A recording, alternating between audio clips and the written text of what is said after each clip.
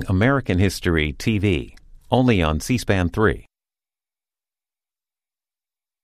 Next on Lectures in History, Kent State University professor Elaine France teaches a class about the experience of being arrested from the 1850s to the present day.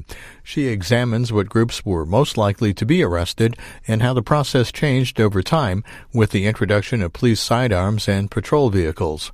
The class took place at the Trumbull Correctional Institution in Ohio as part of the National Inside Out Prison Exchange Program, which brings together college students and inmates for classes. This is about 90 minutes.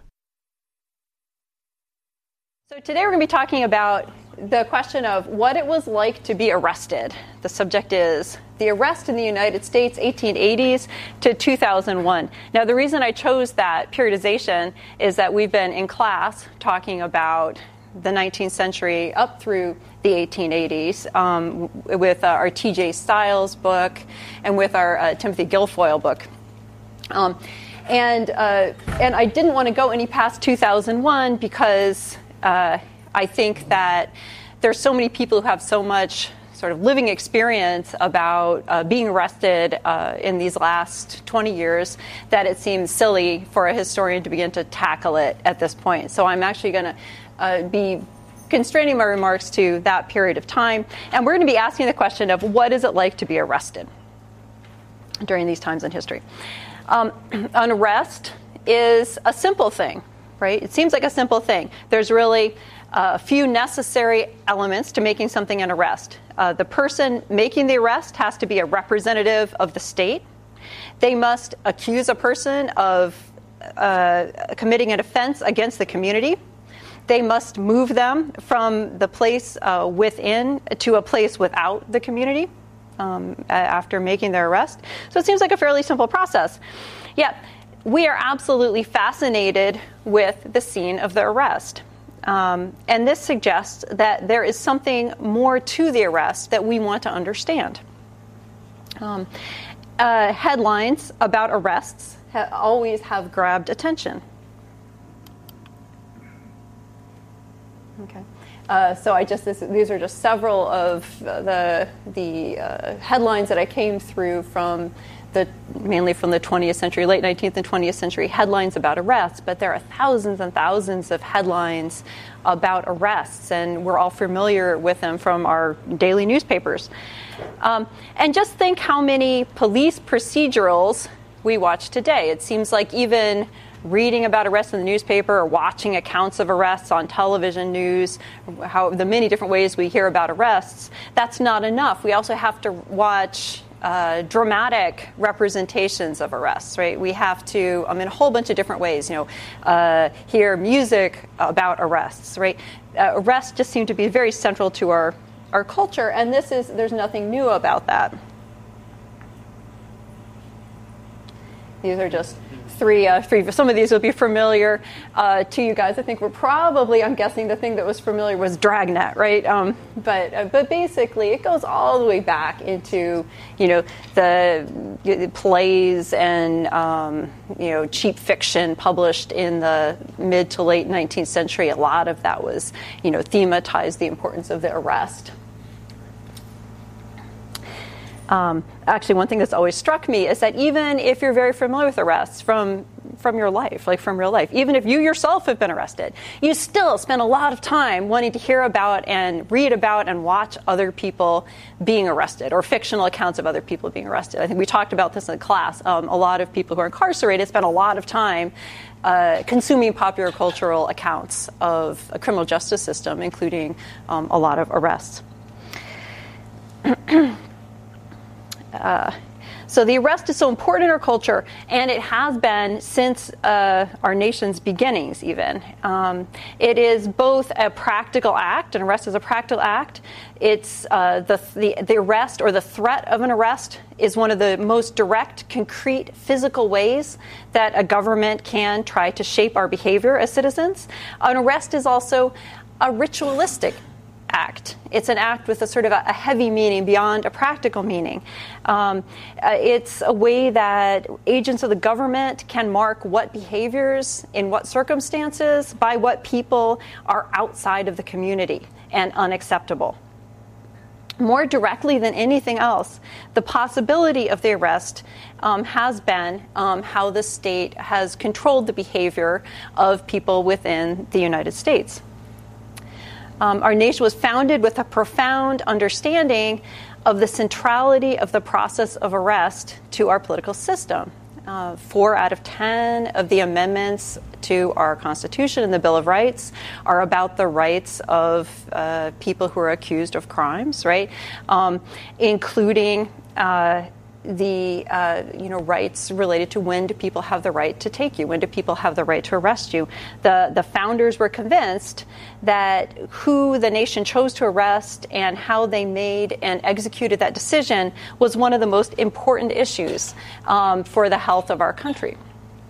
And yet, historians have rarely spent a lot of time exploring the history of the arrest and how, to what extent it stays the same and to what extent it changes over time. And when they have done so, they have rarely done so from the perspective of the people most immediately involved in the arrest, right? That actually we don't know very much about what police officers thought about and how they understood what they were doing when they were making arrests. That is, there has been too little work done on that question. But we also don't have very much information at all, very much analysis at all about how people who were arrested experienced that moment of arrest, which is both a practical moment and a moment of ritual. Millions of police officers have clamped millions of handcuffs on millions of subjects and taken them away to tens and thousands of jails, and yet we know very little about what either police officers or those who are on the inside of the handcuffs thought and felt during that moment. Most of us in here agree, I think, that sometimes even both today and in history, it has been good and necessary for the police to arrest people, though it's important to keep that as an open question in our minds and consider what possible alternatives would be. Most of us also agree that people have sometimes been arrested for the wrong reasons and in wrong ways, and for reasons other than simply protecting other people and their property. Most of us are well aware that policing has often been largely about maintaining social order, what they used to call keeping the peace, right? As much as it's been about protecting, stopping violent or exploitative behavior. We are aware that often arrests have heightened, have increased in response to social unrest.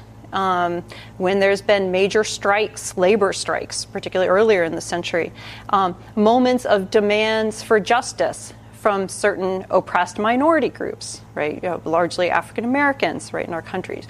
But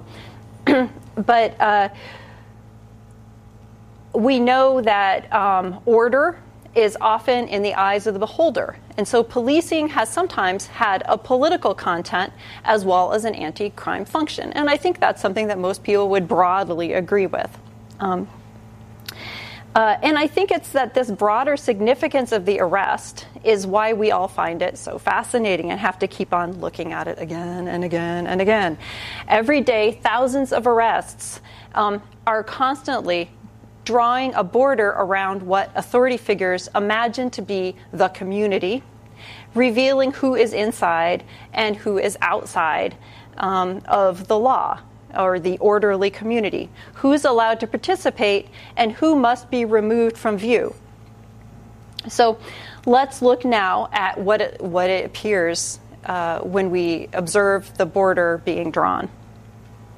So this class is going to approach this question of the arrest and what happens to the arrest from the perspective of the arrestee. On another occasion, I will explore the perspective of police officers. But here, I want to talk about the perspective of the arrestee. We're looking at the arrest from the receiving end, the person who's being arrested. And we can see here three very different moments of arrest. They're actually from very different periods of time as well. We see a violent arrest at a protest. We see this is a woman being arrested for street walking, of sort of a vice arrest. And we see a guy who was arrested for going on a high-speed chase, misbehaving, trying to evade arrest after a night of drinking, right? And he seems to be, you can see that the three people being arrested are being treated in very different ways, having very different kinds of experiences, and for a whole bunch of different reasons. Okay, policing has evolved in a lot of practical ways that shaped what arrests looked like and felt like. I will stop. Keep on going back there. Here we go.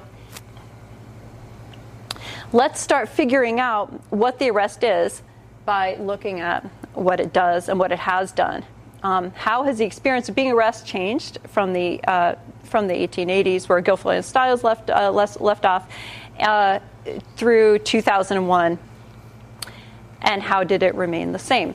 And we're going to organize this. I swear, that top left-hand picture, it almost looks like it's a fake group of police, but, I got it from a very reputable source, and I think maybe they just look like that. So, but different kinds of police in different eras. So we're going to ask 5 different questions. We're going to go through them in order. We're going to first ask, who was likely to be arrested during this period? Second, we'll ask, what were people arrested for? Third, we'll ask, how were people arrested? Fourth, we'll ask, how much control did people have over their arrest? What could they do? Is there any way that they could shape what happened during their arrest at different times? And then finally, we'll ask, how did people feel about being arrested? Now, that fifth one is one that we will sort of fail to answer, right? We actually will never quite get to that. But that's actually the question I most want to get at, right? So what I want to think, if you guys know that in this class we largely do discussion, right? We're largely all about getting answers through active discussion. And so I want you to kind of think about this lecture as a really, really long discussion question. Okay, and what we're going to try to do is talk through some of the things that happened, some of the ways that being arrested changed and stayed the same over the century, with the goal of coming to the end and working together to think through how people must have experienced arrest during these times. The reason that we have to come through it through this indirect way, it's really hard to get evidence about how people experienced arrest, right? People didn't tend to write it down, right? Where they did write down their experience of arrest, people didn't tend to keep it, right? They weren't kept in nice archives where maybe the writings of more elite people might be kept, right? And so we don't have very many written records of what arrests were like. And even when you start interviewing people, as I've been doing recently, when you start interviewing people about being arrested, one thing that I've really noticed is that they tend to not tell you what it felt like to be arrested, even when you keep on asking them. And it took me a long time to try to figure out why that was. And then suddenly, it shouldn't have taken me that long. Being arrested is a traumatic experience, or not always, but it can be a very traumatic experience. People do not like to remember it, and they do not like to talk about it. So it's really hard to get at this question of what it is like to be arrested. Nevertheless, we're going to make that effort today because I think it's very important, both for understanding people who were arrested and what their experiences were, but also I think that in understanding the arrest, it tells us a lot about the people who are inside the law, what they're avoiding, right, and why they're avoiding it, right, what they're afraid of, why they don't step over that line to the outside of the law. I think it's a really important question. Okay, so if you were arrested, trying to remember which way to turn this so that, here we go. Okay, so first we're going to ask who was arrested. Okay, the answer isn't simply immigrants. There's a whole bunch of different answers to this question. Okay, if you were arrested at any time in history, the chances were that you fit pretty specific demographic characteristics. You can predict pretty well in any time in history who is most likely to be arrested. Okay, and some of those you guys probably know. Some of the demographics through history. What would be some characteristics of somebody who'd be likely to be arrested for any time in American history in the 20th century? Just you can just yell it out. Drunk people. Yeah. It's almost like you already read my lecture and you're up on the next section because we're going to talk all about drunk people. But like, what about other like demographic characteristics? What kinds of people are most likely to be arrested demographically? Poor. Yeah, we're going to have poor people. Minorities. And all people. Minorities, and that is going to change. Whether from immigrants, like we're talking about up here, to African Americans, being the most over-policed group, and in other areas, right? Mexican Americans. Excuse me? Young boys, yep. Particularly, you should put up your hand before. I'm sorry, I'm not doing a good job with calling. Or like running. So people who are teenagers, right? We were talking about some of that. And also the most obvious one.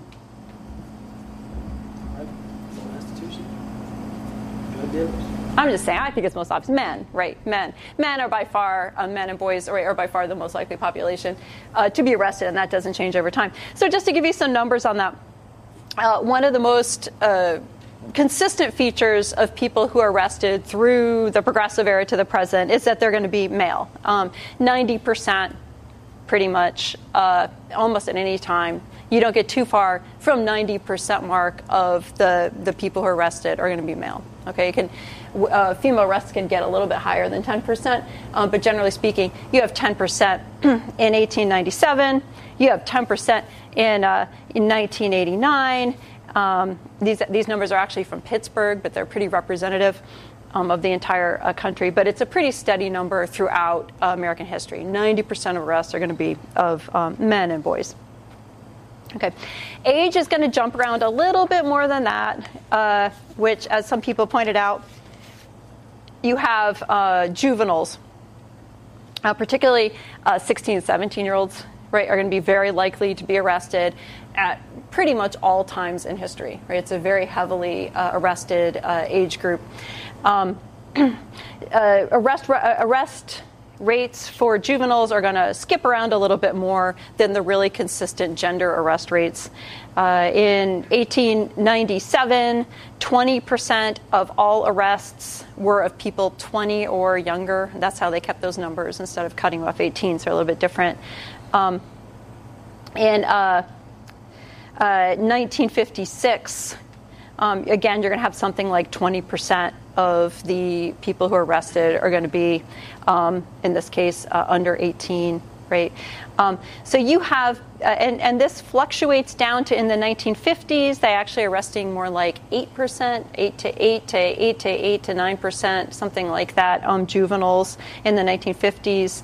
1952, they claimed only to arrested 3.7% juveniles, right? So it does fluctuate as they develop different kinds of policing policies to deal with juvenile populations, right? So that is one of the numbers that's going to change a little bit more. But generally speaking, juveniles, older juveniles, 16, 17, are going to be a heavily policed and heavily arrested population. After that, in almost all periods, you're going to have 20-year-olds and 20 to 30-year-olds and 30 to 40-year-olds are going to be very heavily represented among arrested people. Interestingly, there are some periods in which 35 and over is a majority of people arrested.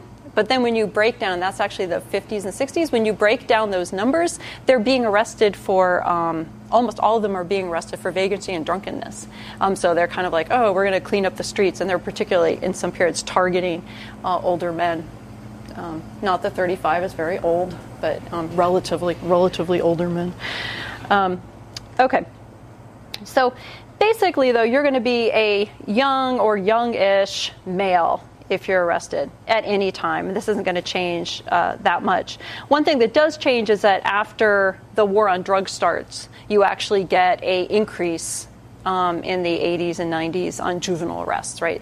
So you get up to somewhere near 25% of arrested juvenile arrests, and that's new. Okay. Minority status. If you're a member of a racial minority, you are always, often, not always, but often particularly likely to be arrested. And that's why we have this slide up here, because it seems so, in some ways, this article seems so familiar. This is actually an article which is making the case. It's from 1912 in Pittsburgh. And this is actually making the case that, well, immigrants actually are not that criminally inclined. People are misunderstanding. This is making the sort of counterintuitive case at the time that actually immigrants aren't particularly likely to commit crime, that they're more likely to be arrested for nuisance violations and things like that. But the reason that they're making that case in there is that most people assume that immigrants, and at this period, they're talking about Eastern and Southern European immigrants, are particularly criminally inclined. As you get black migration up from the South during the early 20th century, and particularly up through World War I and into the 20s, that the Eastern and Southern Europeans are going to be sort of merged into the general wave of whiteness, right? People stop recognizing them as a distinct group, and their place is going to be taken by African-American migrants, Southern migrants, who are seen as particularly criminal, particularly the ones who have recently come up from the South are seen as having brought some sort of inherent criminality with them. And they're going to be very likely to be arrested. So, for instance, in 1967, nationally, African-American arrests are about 5 times the rate of white arrests, okay? And that's going all the way back to 1967. And that the sort of we're very familiar with that story of over-incarceration, but that's also true in terms of arrests. So, for instance, in Pittsburgh, in 1989, 54% of arrests were of non-white people, okay, which is going to be in Pittsburgh very largely African American, whereas they make up at that time, something around 1/3 of the population, right? So it's a very extreme form of overrepresentation among the arrested population, quite disproportionate. Okay, another category, and some that some of you guys brought up, was economically marginal. And again, this is something which has a very long history. So in 1897, if you go look at the police records from Pittsburgh, their police annual reports from 1897, they do a very good job writing down all these characteristics of all the people that they have arrested that year. And it's interesting to note that on the long list of people they arrested, 58% of the people they arrested gave their occupation as laborer. Okay? As laborer. So 58% gave their occupation as labor. When you add in the other most frequent occupations, which are no occupation, clerks, right? And this is going to get a little more complicated. But the other really common one is housekeepers, right? That's because women are going to call themselves housekeepers, right? So that's basically all women. That's the 10% of women coming in, or almost not all women, but a lot of the women are going to be calling themselves housekeepers. But when you add in those categories, you're at something like 80% of all people who are arrested are from these very lowest populations, socioeconomic populations in 1897. And again, that's something which really isn't going to change dramatically over time. There's obviously some exceptions, right? There's there's a list of hundreds of occupations in which people were arrested in Pittsburgh, right? But definitely the huge numbers are coming with the laborers, the clerks, no occupation. In 1967, nationally, 24% of everyone who was arrested was a laborer, right? At a time when only 5% of the population was on the census as laborers, right? So again, that's going to be the very lowest category, people who are sort of unskilled workers, who are working with their, using their strength, to make their day-to-day living without having a particular training. Okay, so that's going to be consistent over time. There's really almost no variance in that. So economically marginal. Another important characteristic of people who are going to be arrested is that they're going to be members of a in many cases, members of a group that's deemed non-conforming or threatening, right? And that group could be a group with a political orientation, right? So it could be, for instance, there are a lot of periods in time which communists were very heavily over-policed, right, and subject to arrest. Communists, hippies, right? If you want to go back into the 60s and 70s, people who, dressed like hippies and were out there doing hippie things were very likely to be arrested with their guitars, and but they were very likely to be arrested, at this time. Anarchists, right? People who identified as anarchists were often subject to arrest. Or Black Panthers, right? When you go later on, they are being arrested in part because they're a member of a minority group, but they're going to be arrested at much greater rates than other members of the black population because they're the member of this sort of adversarial group that's deemed threatening or menacing. Gay Americans, right? Gay Americans who are often seen, particularly through much of the 20th century, were widely seen as sort of a dangerous group of people, sort of a danger to our nation, potentially subversive, right? Were very, very heavily over-policed, very, very likely to be arrested. Okay, so if you're arrested, you usually were a member of some of these different kinds of population. And the thing is, and how this comes back to our question of how did you experience your arrest, is that not only were you a member of this population, but you also were well aware that these populations were over-policed and subject to disproportionate arrest. This is all over the newspapers.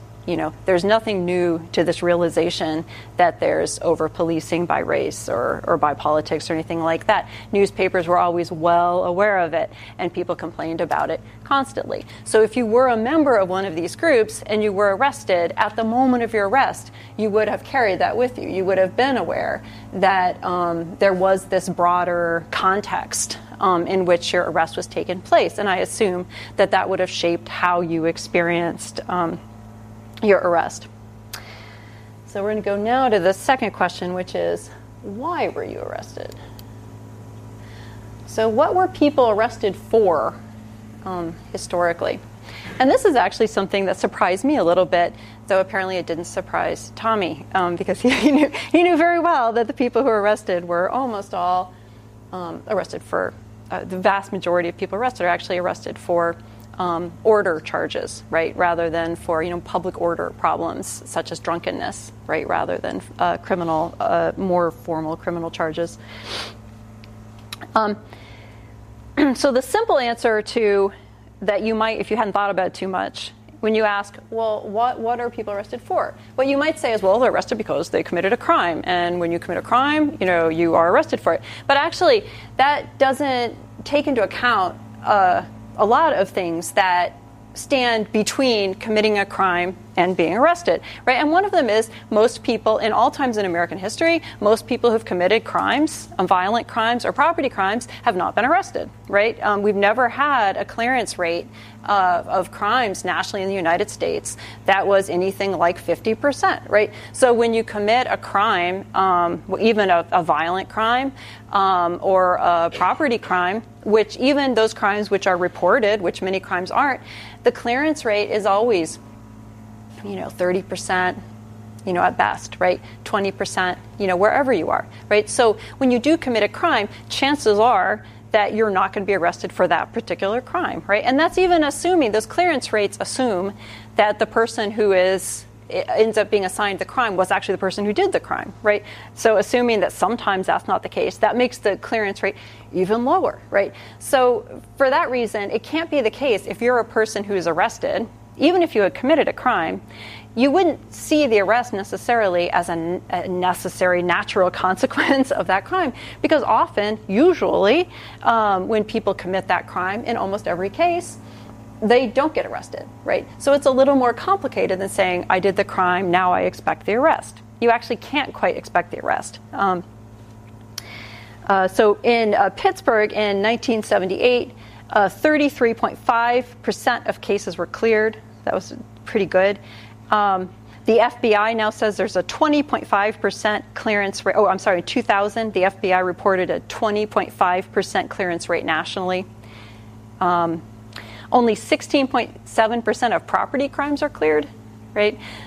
There's actually, I was looking at the rates of clearance in the 1970s for car theft, and it made me want to go back into the 1970s and steal cars, because it was like the rate of clearance was like 4% or 5% or something. I was like, nobody ever gets arrested for stealing a car in the city of Pittsburgh, right? It happened all the time, and they didn't ever seem to be able to solve it. So that there was this kind of mushy relationship between committing a crime and being arrested, much more mushy than people appreciate. Most arrests have actually been for things that we're least likely to think of as crimes, right? Or as when we think of crimes, the last things that tend to come up. The President's Crime Commission, however, noted in 1967, there was a big national study, and that's why I keep on coming back to it. But they noted in 1967, nearly 45% of all arrests are for crimes without victims or crimes against the public order. Okay. And in 1982, two scholars named George Kelling and James Q. Wilson had the very creative, innovative idea of broken windows policing, right? Which was basically, if you want to stop crime, you really need to arrest people for order violations, right?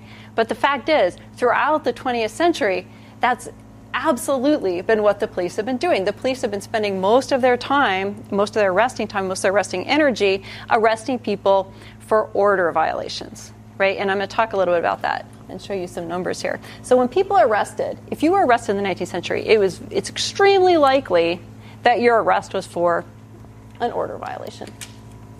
Okay, so here is 1896 Pittsburgh. Who gets arrested for what? Okay. 1% of people who get arrested in Pittsburgh in 1896 are arrested for violent crimes. Just like 2% are arrested for order crimes. Okay, you have 10% who are arrested for, and there's other, which I don't even know what that is. You have 10% who are arrested for moral crimes, and this that would be, what would that be? Moral crimes at this time would be not even rape. I'm putting that in violent crimes. Yeah, it would be that would be moral crimes. Would be prostitution, gambling, and sodomy. Right? You know, in 1896. Yeah.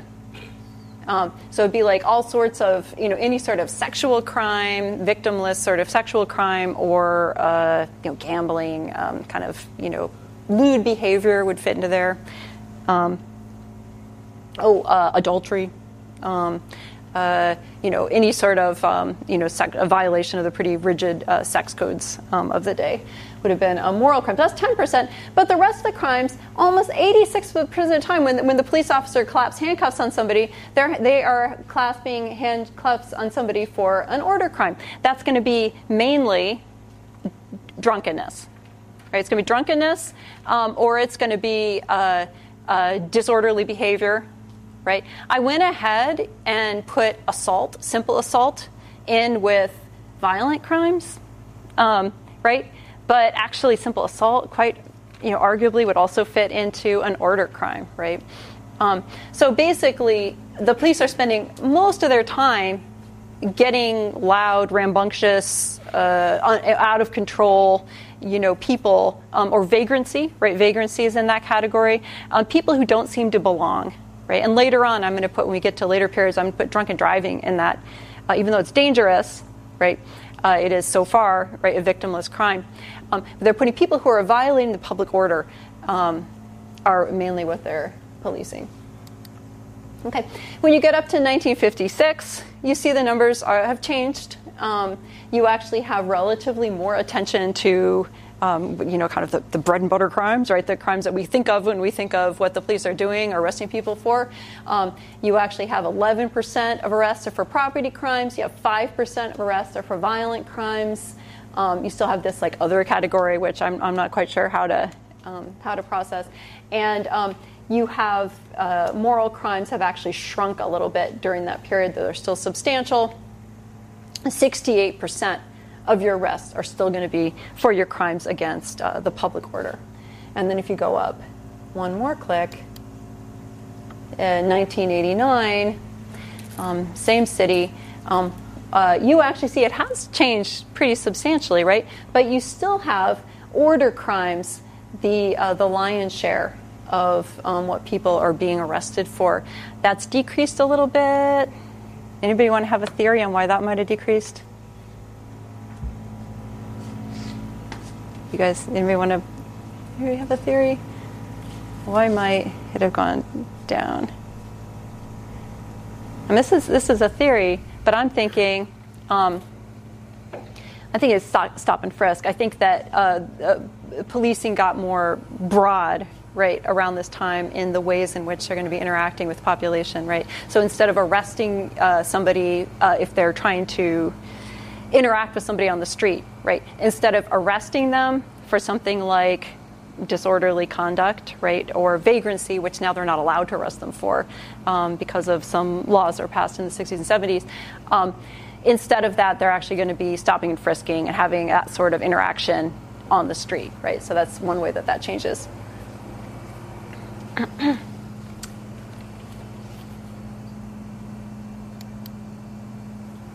Okay. So the vast bulk of these arrests are going to involve officer discretion, right? Order crime arrests are arrests that an officer isn't given a warrant for, right? An officer observes something on the street which appears to him to be or him or her in the later periods, right, to be a disorderly thing, and that officer is going to decide that keeping the peace or keeping the public order demands removing that person from society. But that's very much about officer discretion.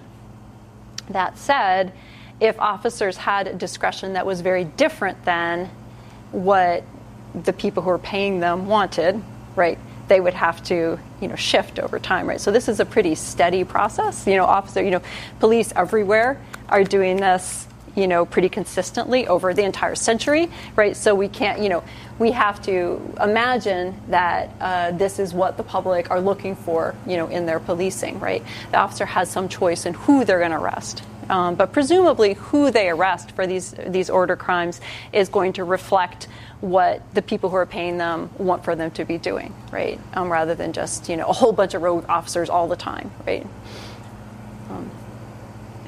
Okay.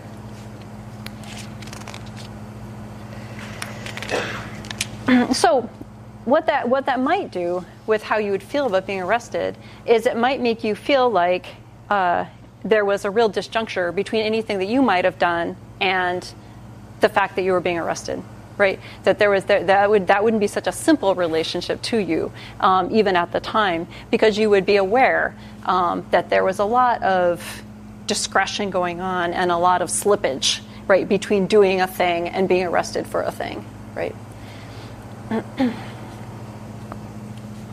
Okay, so let's talk a little bit now about some of the technicalities. We'll talk about how were people arrested.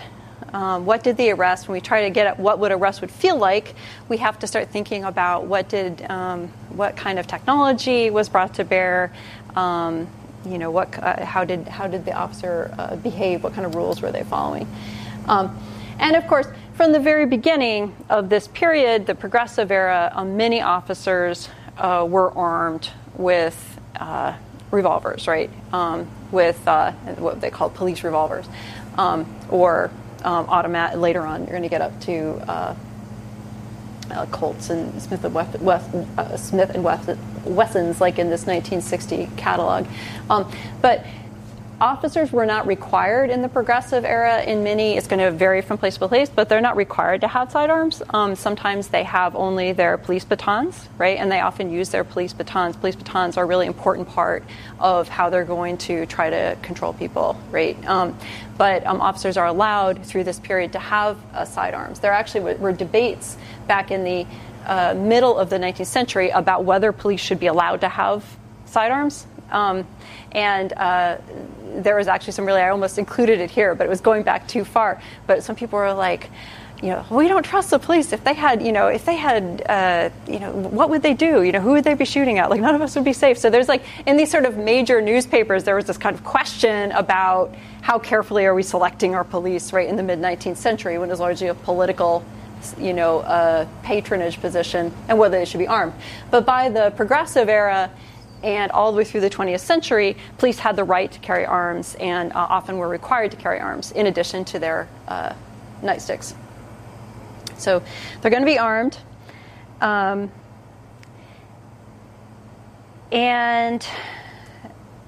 there is going to be a steady complaint in newspapers in all periods, right, about the potential of some officers using police brutality. So police brutality, if you go back and search through the newspapers, it's not something that people start complaining about in the 1960s and 1970s. It's something people are complaining about all the way through, constantly, all the way through the 20th century. It's a staple of newspaper articles, right?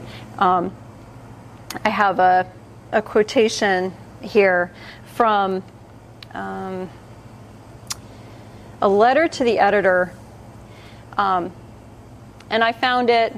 It was written by a retired police officer. It's in the early 1970s, and I thought it was really interesting because it's written by a retired police officer, and the place I found it was in the Pittsburgh Police History Archives, which means that the police historians decided to keep it.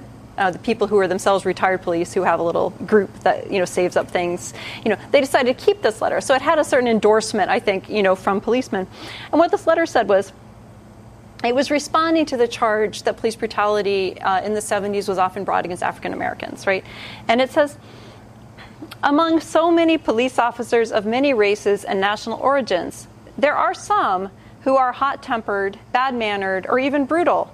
But let me say from experience that the victims of their volatile temperaments, when aroused, were white as well as colored, right? So there was a general understanding, that everybody would, admit to, right, that there was sometimes a problem, and sometimes a very serious problem with police brutality. So when you were arrested, you would also be aware of that potential. And this is disturbing, but I'm going to share it anyway. But basically, if you go and look through, as I did, look through a newspaper database. I looked through the newspapers.com database, which has a lot of 19th century and through the 20th century newspapers up to the present. But I just did a keyword search at first for the phrase, after I came across it several times, for the phrase "Negro killed resisting arrest." Right? Negro killed resisting arrest. I searched that phrase, and I got 98,699 hits. Okay? And now, that doesn't necessarily mean there's problems with searches, and sometimes the words are a little bit off and things like that, right? And take it for what it's worth. But I had to sit down for a minute and kind of think about that, right? And they weren't particularly clustered. And also, the word Negro, right, isn't going to be used in the newspaper after, right, up into certainly not by the 1980s, nobody's been using it in a newspaper.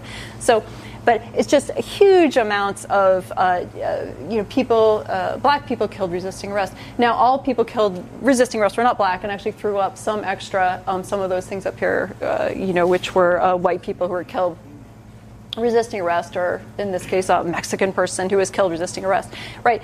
But there was always this potential when you're arrested for violence and for lethal violence, particularly, that you had to be aware of. Okay. How would they transport you? Okay, part of arresting you is getting you in those cuffs, right? But part of arresting you is getting you back to the station, right, where you can be put in a jail cell. Okay, this is something which actually did change substantially over time and changed what it meant to be policed, right? And one thing that happened was that at the very first part of the period we're talking about, during the Progressive era, police officers were mainly on foot. Okay, they were mainly on foot, and so if they arrested someone, they would actually have to spend the rest of their shift walking them back to the police station, right? If they would walk with them, walking them back to the police station, right, and getting them booked in and getting back, and their whole beat would be unpoliced, right, during the time that they were going on that long trek. It was even worse if people would not agree to go with them, and walk along with them on that. And they would have to do things like carry people they had arrested in wheelbarrows, right? Eventually, around close to the beginning of the period we're talking about, around 1890, most major municipalities acquired patrol wagons. So that meant that if they could get word, back to the station, they could send out the station's patrol wagon to come out and pick up the person they'd arrested and bring them. But again, it's a long period of time, and that police officer has to keep the person subdued during that period of time. There's just a lot of wiggle room in there for things to happen during the arrest. Okay, so it's actually very hard, and police officers can't communicate with each other, right? They can't call to each other for help.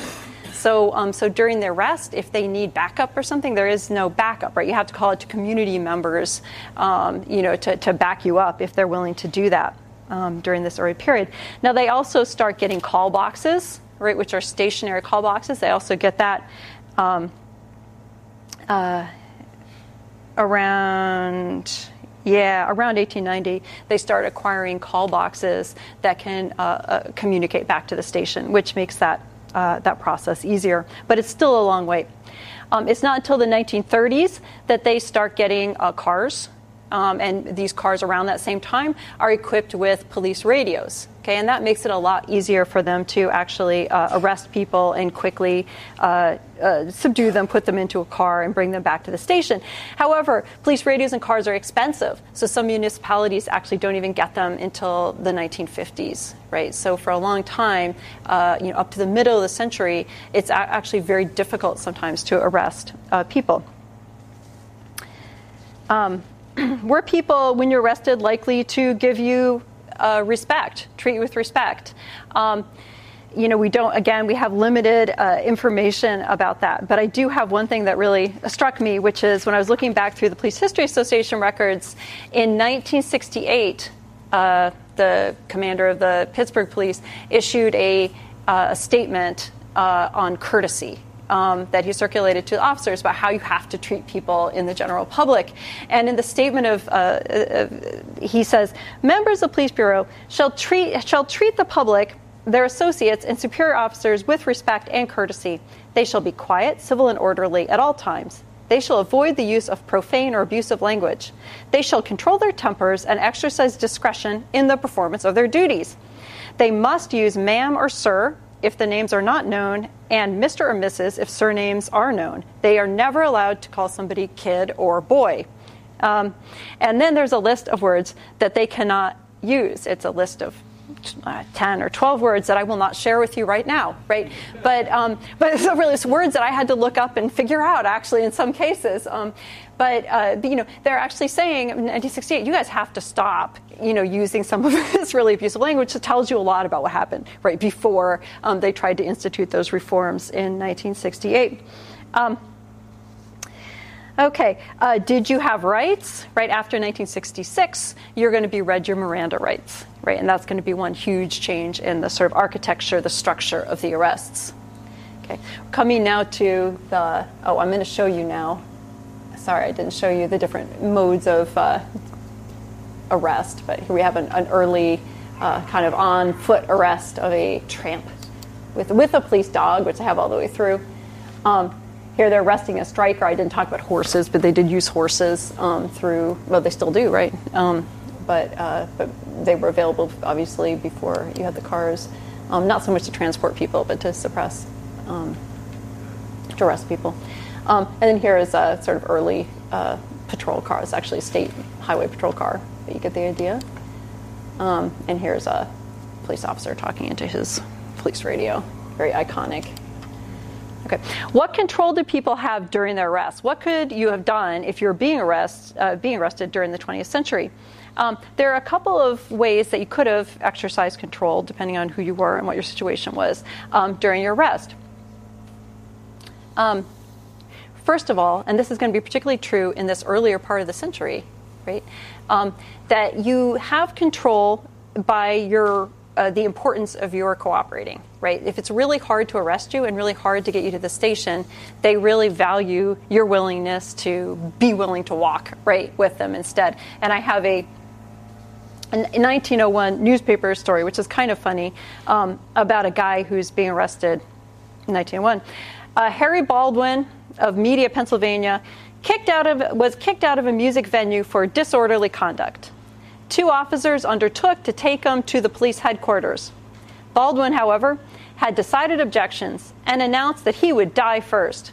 Baldwin fought desperately, grabbing both antagonists and falling with them. Every hitching post and telegraph pole was a friend to him as he clung to them tenaciously. The officers finally became exhausted and had to hold him down until help arrived.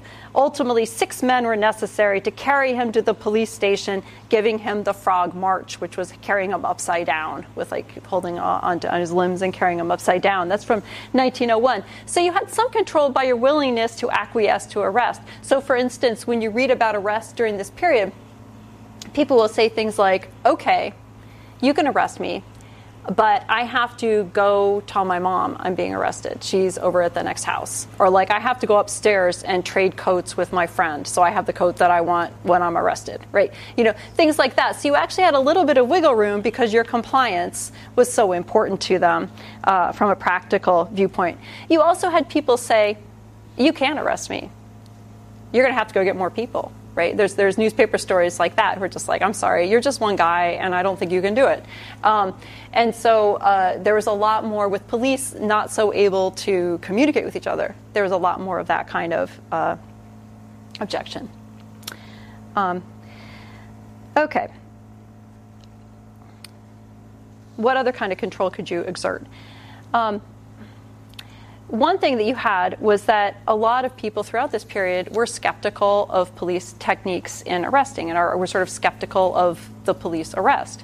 And so you actually frequently, and this is going to be, again, from the very beginning of this period to its end, you're going to have a lot of community resistance to arrests. And particularly where police are not so connected with one another, that can be decisive. There's an 1888 newspaper article from Monongahela, Pennsylvania. That says, "quote The way to look at it, and the way to look at it, and the lesson to learn from it is that people who offend must expect to suffer. It's a common thing to resist arrest and to laugh at constables, but public sentiment must be turned the other way." So here this newspaper sort of chastising people to stop just laughing at the police officers and trying to help people who are being arrested, right? So one thing you had in your corner if you were being arrested is that you could try to mobilize people around you, particularly in these earlier periods. You try to mobilize people around you to help you to resist arrest. It's a common thing to happen. And this is also something that doesn't happen as soon as I would have expected. Now, you guys just read John Edgar Wideman's book, right? And in that book, one of the scenes that I find most powerful, his book Brothers and Keepers, is written by his brother Robbie, Farouk, Robert Wideman. And he says, quote, "In the summer of '68, we fought the cops in the streets. I mean, sure enough, punch-out fighting like in those Wild West movies and do. Everyone in Homewood, up on Homewood Avenue, which is an African-American neighborhood in Pittsburgh, was duking with the cops. Funny thing was it was just fighting. There wasn't no shooting or nothing like that. Somebody must have put the word out from downtown. You can whip their heads, but don't be shooting any of them," right? And so you actually had, and I started to see, I was trying to figure out how unusual that was. That, and he's making this claim that the police were sort of constantly fighting with people in the community. So I was looking through newspapers. Every couple weeks in the Pittsburgh newspapers, they have a story of what they call the term you have to search for is the melee. Search for a melee. So every couple of weeks, somebody is being arrested, and community members come out, like fight with the police to object to their being arrested. People are throwing bottles at police cars. People throw rocks at police cars, and this is the melee, right? Is a sort of common thing. And so when you're arrested, you can also be charged with, incitement. right? And so if you are incitement to riot, it's a very common charge, right? And so if you're arrested, if you try to incite people around you to riot, that is an additional charge for you as well. But it's a frequently used additional charge because it was a very, very common thing to do, particularly in the black communities and particularly among war protesters, right, who are also being very heavily policed, and gay populations who are also being very heavily policed, right? So a whole bunch of different, groups would try to rally people around them, right, in order to resist arrest. So you had that kind of. You had potentially that kind of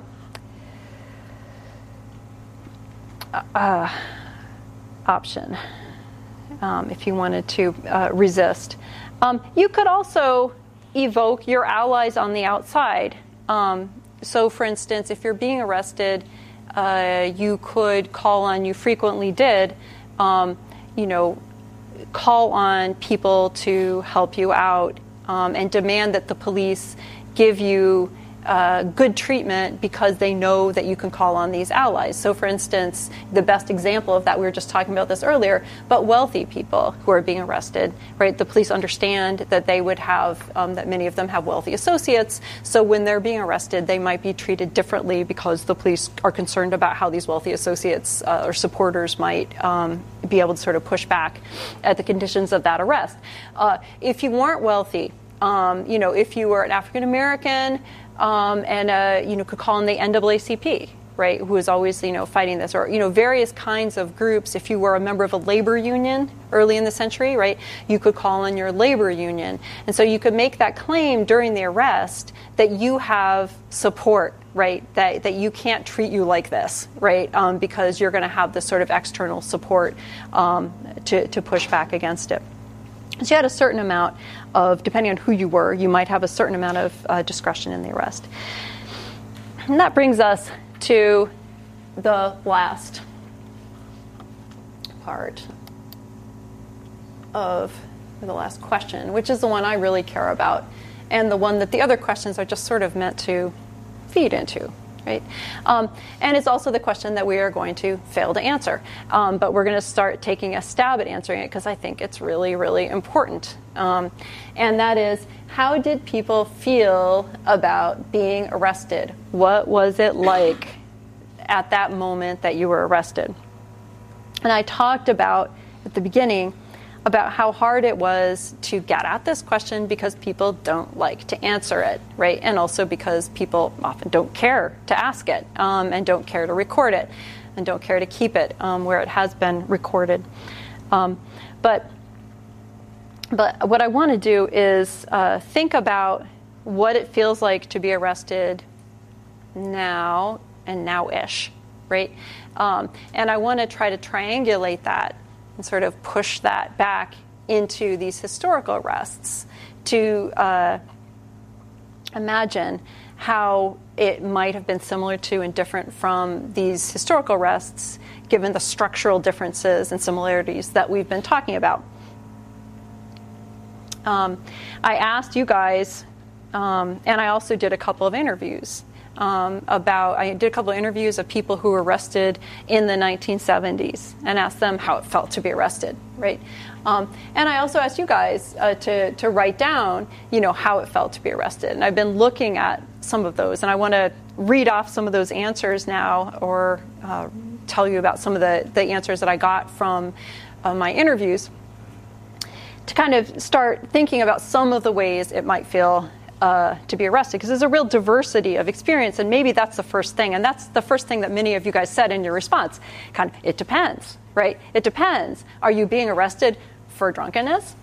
That might feel really different, right, than being arrested for a more serious charge, right? It might feel even trivial, right? It might not affect you very much. And I told you the story last week of the guy who I came across, who I was so sort of entertained by, I guess, though it wasn't entertaining because it was a police brutality story, right? But it was, I was entertained by his behavior, which was when he was arrested, he asked the police to please cuff his hands in the front so he could finish eating his slice of pizza, right? And that was not something that went down with the police and ended up being a story about police brutality, right? But that revealed that at least when this person was arrested in Oakland, right, probably a hippie, right, that he was not impressed by the scene. He was not horrified, by the scene of his being arrested. And he was game for engaging further, right, with the police at that moment. So it really depends on why you're being arrested. Is it for something serious? Is it for being casual? For something casual? Somebody else wrote in a response, it depends on whether you're being arrested for something you did or something you didn't do, right? If you're being arrested for something you did, you wonder what the penalty is going to be like or what's likely to happen. If you're being arrested for something you didn't do, you wonder what's going on, right? And, how quickly you're going to be able to get out of it. So, the circumstance of arrest is really going to change dramatically. Also, who you are when you're arrested is going to really change how you respond. Somebody said in their comment that actually being a person who was fairly prosperous and respectable before being arrested in some ways could backfire on you, because then people are so, the police officer is so horrified, or seems to be particularly offended by your crime in relationship to your status, that actually it kind of seems like maybe you've been a fake all along, or how have you betrayed, your class position. I actually myself, the one arrest I've ever witnessed was of a white man in Chicago. It was in the 1990s. And when he was arrested, I've told you guys a longer version of that, but when he was arrested by two white police officers, one thing they said to him was, you are an embarrassment to your race. So, the fact that he was white to these racist police officers, was particularly, offensive to them, that he wouldn't be sober in that case. Okay. But so there's a whole bunch of different ways in which you can be arrested, a whole bunch of different circumstances. But I want to read some of these answers. A lot of people said, when you are arrested, one thing you feel is confusion, right? Confusion. Now, that could be related to substance abuse, right? A lot of people, when they're arrested, perhaps have some substances in their system, right? And so when you're arrested, you may well not be entirely coherent and aware of what's going on around you. But even if you're completely clear of substances, you might still be very confused about what's going on, particularly if, you're not guilty of that charge, right? Or, you don't believe that you're guilty of that charge. That can come as a great shock. Somebody said it doesn't register what's going on at first, right? Or if there's a huge time period that passes between the time you might have committed that crime and the time you're arrested. I was talking to a guy who was arrested after a year after his crime, and he thought nobody was even looking for him anymore, right? And then all of a sudden, here's the police, and it was like this interruption of this other life that he had been building. It seemed to come out of nowhere, right? So I think that there's just sort of there can be a lot of confusion. Somebody else said, when it's your first time being arrested, it's easy to be intimidated by the process, and especially by the unknown. It's important to keep your cool. Other people describe the process of getting arrested as a disempowering. I have a quote, a helpless feeling as if you have no power or control over your person. Demoralizing, like being caught doing something your mom told you not to do and being caught red-handed. The shame, guilt, and embarrassment is overwhelming. Another one said, and I felt like this was a statement, disempowering kind of statement too, the world shrinks before you. And your future is instantly changed the moment you are thrown in handcuffs. All your free will and rights are gone. There's another set of rules that apply. Plus, you're about to find out real fast who's there for you, right? So being arrested and being sort of pulled out of the community makes you realize who's going to still be there for you when they try to pull you out of the community. What part of the community is going to cling, right? Other people, another quote that I thought was powerful was somebody who was arrested as a teenager, who said being arrested was very scary, humiliating, embarrassing, and demoralizing. The whole act of arresting is humiliating. Of being arrested is humiliating, whether you deserve it or not. People are looking at the spectacle, assuming the worst, gasping, shaking their heads, judging you, some even recording, which could lead to your arrest becoming viral. The shame of that, somebody said, it makes you numb, ashamed, ... but sometimes proud, right? And I think that is important, because the person who's arrested is not necessarily going to be acknowledging the proper authority and moral righteousness of the person who's arresting them, right? They may feel like they have a different set of rules that they've been following, and that the person who's arresting them represents a different set of rules, a different set of values, right? And therefore, being arrested or standing against that might be something that would make them proud in some way. I have a couple more. One, being arrested brought about two very distinct characteristics: fear and motion. Very few times in life had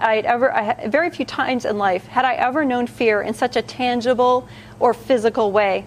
So much so that the only way to keep fear from totally consuming me was to forcibly stay in motion. I must stand in this line. I must get naked and be inspected. I must continue to move. Do not let the fear swallow me up. And I want to talk about that fear, because somebody else said, and one that I think about now, I've been thinking about steady since I read it, but remembering the night that he was arrested, a laser passing around his head, a laser point, a red passing around his head, and realizing in retrospect later that had been, obviously a rifle sight, and that kind of terror that you have, that realization, I think is what makes time sort of slow down, right? What I do in these moments might be the most important things that I ever do, and yet I'm totally constrained in what I'm able to do, right? So it's confusing, it's sort of terrifying, it's truly dangerous, right? It's a sort of intense feeling, which I'm now going to give one of my very favorites, which is, now, being arrested is like facing one of your biggest disappointments. It's like getting the lowest possible score after studying all semester. It's like throwing up vomit all over yourself in front of a girl you like. It's like blacking out while awake. The other thing that arrest means is that you screwed up. Other people got away with it. Most people commit a crime, they're not arrested, right? Even if you're arrested for something you've done, the sense of having been arrested has to make you feel like you have failed to take care of yourself, right? To take care of all the things that might happen, to anticipate the danger that you're in. So I think being arrested can also make you feel unlucky, right? Mad at yourself, right? But also, oppressed, besieged, like the police are unfairly targeting you, even if perhaps you have done the very crime for which you're being arrested. It can still, I think, have that sort of feeling for people. Okay, so anyway, we'll need to work together, and we'll do this class, we'll do this in future classes, to gather these sorts of insights from people who were arrested in the last 50 years and triangulate them with what we know about the structures and conditions of arrests in earlier periods to try to recover an arrestee's history of the arrest. We have to do this, both because it's important to recover the history for its own sake, because these people's lives matter and their experiences matter, and we have to know, if we want to understand our nation's history, we can't just skip that important part of it. But we also have to know, because it tells us a whole lot about what America has been and is. What must we do to stay within the law? And what happens to us if we stray outside of it? What and who do we see as a threat to order? And what does that say about our idea of order and our identity as a community? So that said, I would love to have a discussion about this. If people have questions or thoughts, anything, I guess, comments, questions. But what you should do is put your hand up, and then they will move the microphone to you.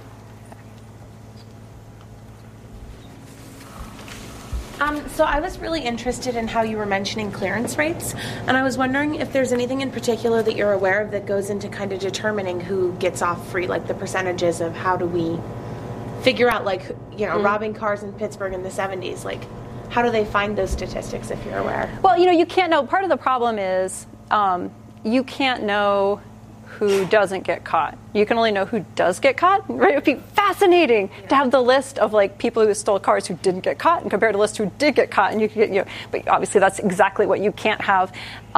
So that's part of it. I mean, the only kind of interesting thing about clearance rates is that clearance rates are much higher for violent crimes, right, than for property crimes, because people can usually identify a person who is a suspect in that. That's why car thefts were so difficult to track down. I think they've actually gotten a lot better with recent technology, right? But yeah, no, it would be fascinating to be able to know who gets caught and who doesn't. But to do that, you'd have to have like a separate system of deciding who did, who actually did the crime, which we unfortunately don't have the capacity to have. Yeah, thanks.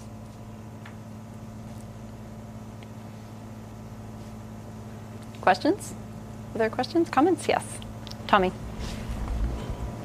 What do you think are the differences between a wealthy family reacting to a family member being arrested versus poor communities reacting to their family member being arrested? Yeah. Go further as far as, like he said in Pittsburgh, in the book we was reading, people was fighting, and when the police come, how do you think that the response would be in wealthier communities versus the reaction of the poor communities when a family member or a friend gets arrested? I really think that's a good question, right? I think it's very different, because I think that, at least from my familiarity, I think what happens is that in a poorer community, and a community which traditionally has high arrest rates, right, that family members anticipate the possibility of an arrest, and it's not as shameful. They also are very ready to believe that there has been some injustice in the fact that their loved one has been arrested, right? So I think that if you're a person who's arrested and you have other family members who've been arrested, you have neighbors who've been arrested, you're in a situation which arrest is relatively normalized in your community, you actually end up getting some really good family support.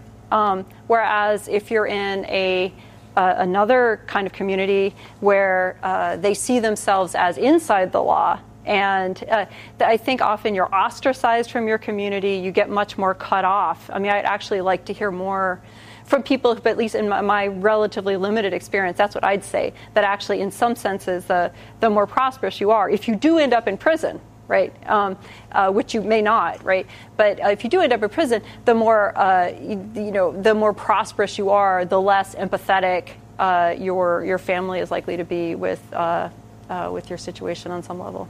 So, yeah, Andre. As far as your question about how do people feel about being arrested, I think in your initial arrest, the very first time you ever arrested, if you ever get involved with, have an issue with police, you don't know what the process is. So you're unlearned, you don't know. So you don't know what to expect. But then if you're arrested again, maybe you've committed a crime and you know what the process is, you may know your circumstances about what your parameters are based on where you're from and where you at. The suburbs are not like the inner city. The rural areas are not like the inner city or the suburb.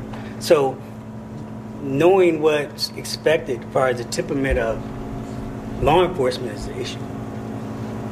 So you know how it's going to affect you. If in my neighborhood, you make sure your hands are visible.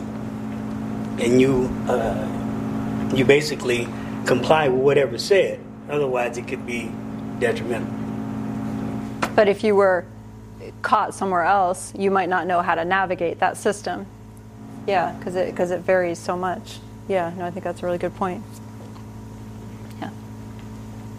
You had mentioned about increased arrest rates for like incoming populations into a general area, like immigrants and minorities. And then look at those people versus people in poverty. They have higher arrest rates as well.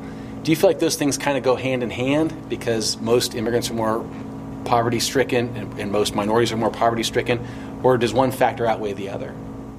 Yeah, I think they're both important, and I think that, but it's definitely the case that if you are, say, a member of a minority group and you manage to not be impoverished, right? If you're economically successful, you're still very likely, police can't necessarily detect that when they see you on the street, right? So you might not be able to be marked in that way. So I think in part it may be that everybody who is, say, black or, who is Hungarian or whatever is sort of marked on the street as poor, and maybe that's what's being picked up, right? It's possible. But yeah, it's true that those overlap. But it's also true that a member of a minority group who's not themselves poor is also over-policed, right? Probably because, and this is true, again, kind of through time, but probably because of the difficulty in identifying or racial prejudice, right? I'm wondering if you can comment during your research in terms in the context of public demonstrations or even protests, on what the effect of a public arrest would be throughout history, or the role, for instance. We know that it may be a preventative measure to stop something from occurring, but maybe it actually incites a frenzy or stirs up more violence. Yeah, and that definitely is something that has been interesting to me looking through the Pittsburgh police records. Is in the 1960s and the early 70s, the late 1960s, or basically after 1966, right? Pittsburgh gets really serious about training officers for dealing with demonstrations, right? And one thing that they do is that they sit there and map out, we're all aware of this, isn't going to surprise anyone, but they sit there and sort of map out how is it that you can effectively police a demonstration. It's very different than, policing other areas, right? Because the people are in solidarity with each other, right? And they're more heavily, they're in higher density. But so they actually have strategies that they start to develop about, how to, move in a wedge, and things like that. Those are things we're familiar with today, and they've refined them further in the last couple decades. But you can see that kind of technique and that sort of mapping being done even as early as 67 and 68 in Pittsburgh. I assume it's happening all over the country. Yeah. So. Do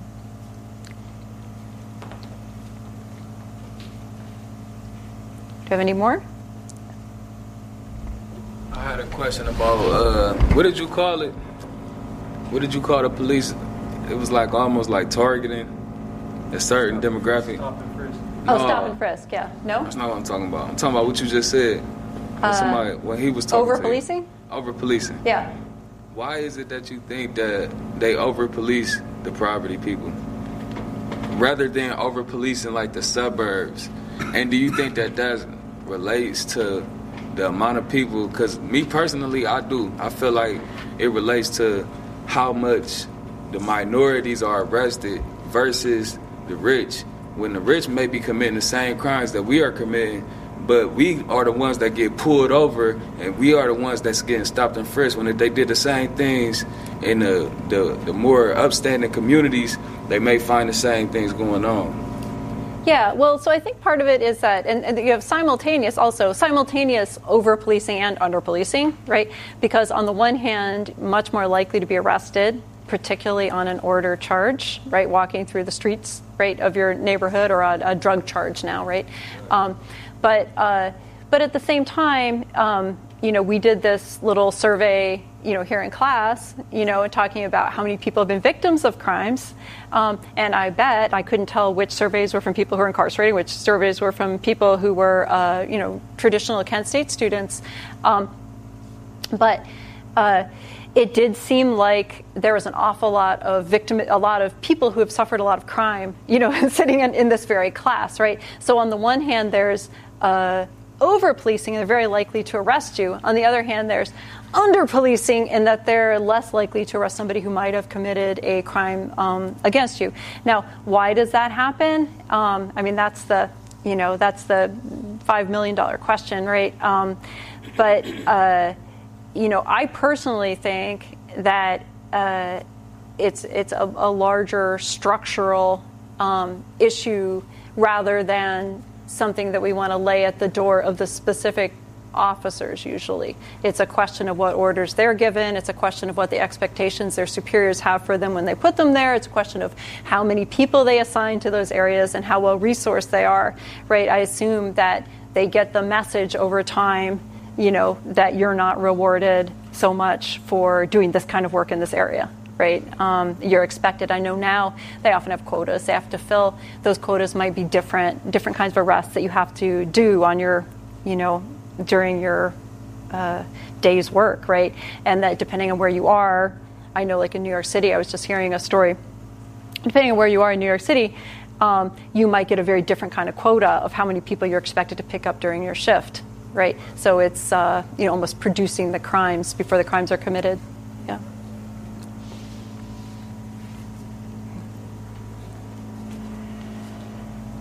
You can decide. I can't decide. Would you say that once the Smith & Wesson sidearm was introduced into the police force that the increase of killings and resisting arrest was increased immediately, or would it be shortly thereafter? Yeah, that's a good question. And plenty of people died by being hit in the head with police sticks, right? So it wasn't like that was not a fatality-free kind of situation. And I wish that I could answer that question. We even today don't have good numbers, right, for deaths in police shootings, right? So we certainly don't have good historical numbers for it. It would be great to do that project. That would be a huge project. But I think it could actually be sort of approximated. We could get some of those answers, but I don't have them. So I'm sorry. Yeah, it's a good question, though.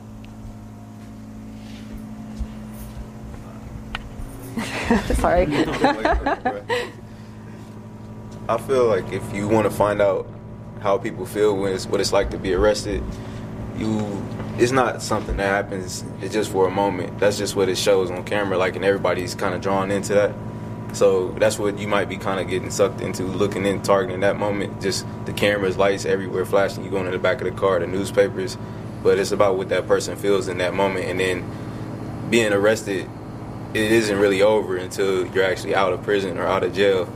So, I guess my question to you is, how would you feel if they came in that door right now and arrested you and then told you had life? What would you do? And how would you feel? And that journey through those moments of your emotions, that's how you find out the answer. Thank you. Yeah, no, I think that's true. I think if I can say the reason I was focusing on this moment, why I took that approach of the moment, and I think you're right, is that I'm interested in that sort of that specific interaction. I'm interested in, I want the journey of what happens inside your, but I'm also interested in how is that, that scene of the arrest, that very moment, the power that's exchanged, what happens, sort of dramatically between these two people when one of them reaches out and says, you can't stay here in this community now. We're going to, take you away. What is that sort of human moment between the two of them is ultimately one thing I would like to understand, as well as understanding the long-term outcome and the outcomes to families and communities as well. But thank you. Yeah. Andre. Normally in policing systems, there's a red district. That's how the cause and effect happen and the temperament of the law enforcement changes. Okay, so inner city, more crime. That's just the fact. You got everything going on in the city, whereas those things don't happen out. But I think really about how it feels about being arrested. I think Stu, he hit it on the head. Unless you actually been arrested, you don't know exactly what it feels like. So you have to go through the motions, and I'm sure you don't want to be arrested. I don't care to be arrested. I'm more certain than ever. If I ever had thought maybe it wouldn't be so bad, I've changed my mind. Right. Yeah. So the speculation about it is always intriguing, but no one really wants to feel the feeling. Yeah. Okay, but when you really do, it's really straining on the body and the emotions. As you think about your family, you think about what's going through, that person's head that's about to arrest you, what the family's going to do when you're arrested, when you're not in the home to take care of business. So a lot of things happen. So, you're feeling a range of emotions, and it's not really chaos or confusion for me based on me being arrested prior to. So, I'm aware of the situation, but I don't understand the unintended consequences that could occur if I don't comply or things get out of control. Yeah, no, that's right. Kind of the practical consequences of arrest are super important, even if you're not traumatized by the drama of the moment or the terror of the moment. Yeah, no, that's right. I think we have time for one more, and how about two more? We'll do two more, and we'll do Tommy and Nick. Yeah. Do you believe the part of women's numbers being so low, being incarcerated, is because they're smarter at committing crimes than men, or the traditional role they played in society back in that point, being housekeepers or the homebody woman? I think there's a bunch of answers to that, actually. I do think women tend to be less violent, less physically violent than men. That's just we can disagree about that, but but I do think that women also historically were much more likely to be in the home in private spaces, and so, for instance, women for a long time weren't likely to be seen as problem drinkers, right? Because they were drinking inside the home, so nobody was going to arrest them for public drinking, right? They could be drinking an awful lot, but they're drinking inside the home, and so they're not going to come to the attention of the police. And I think that's probably true, actually, even today, that women may be more likely to be off the streets and sort of, in private spaces than men. It's a speculation I have, but I think it's a combination of a whole bunch of things, and it's a prejudice that you don't want to arrest a woman because she seems less threatening, even if perhaps she is very fierce, but she might appear to you to be less threatening because of your preconceptions about women and men. And women are smaller in size, generally speaking, and so they might seem less menacing for that reason as well, right? So, yeah. Okay, one more, and that's Nick. Oh, here you go, Jonna. No, you're not Nick. I was just thinking, whenever you had the pie charts about different crimes, whenever it got to the 80s, I think, more violent crimes started to become on the radar, I guess. Yes. Do you think that's whenever America's obsession with serial killers starts to blossom, or people start getting I don't know, I don't want to say obsessed, but people start being fascinated with people like Jeffrey Dahmer, Bundy, and people like that. Do you think that kind of has a correlation, or? That's an interesting question. No, and actually, I do have some. I do think that what happened in the 1980s, for real, is that violence rates went down, right? And they've been going down, right? And so actually, you actually have the much safer. People actually are much safer, and I think that when they started to get much safer in reality, they started to sort of focus on these, things like serial killers, true crime stories. It almost is it sort of was inverse to their actual level of danger. They started to sort of want to, I don't know, they wanted to gin up their own fear. But it is a fact. I do think that there's a correlation between the sort of decline of real, crime rates and the increase of things like fascination with serial killers. And I think there's something like this going on in the 80s and 90s. Yeah, that's a really good question. Yeah. Good. Well, thank you guys so much. It's been a really interesting class, and I look forward to seeing you next week.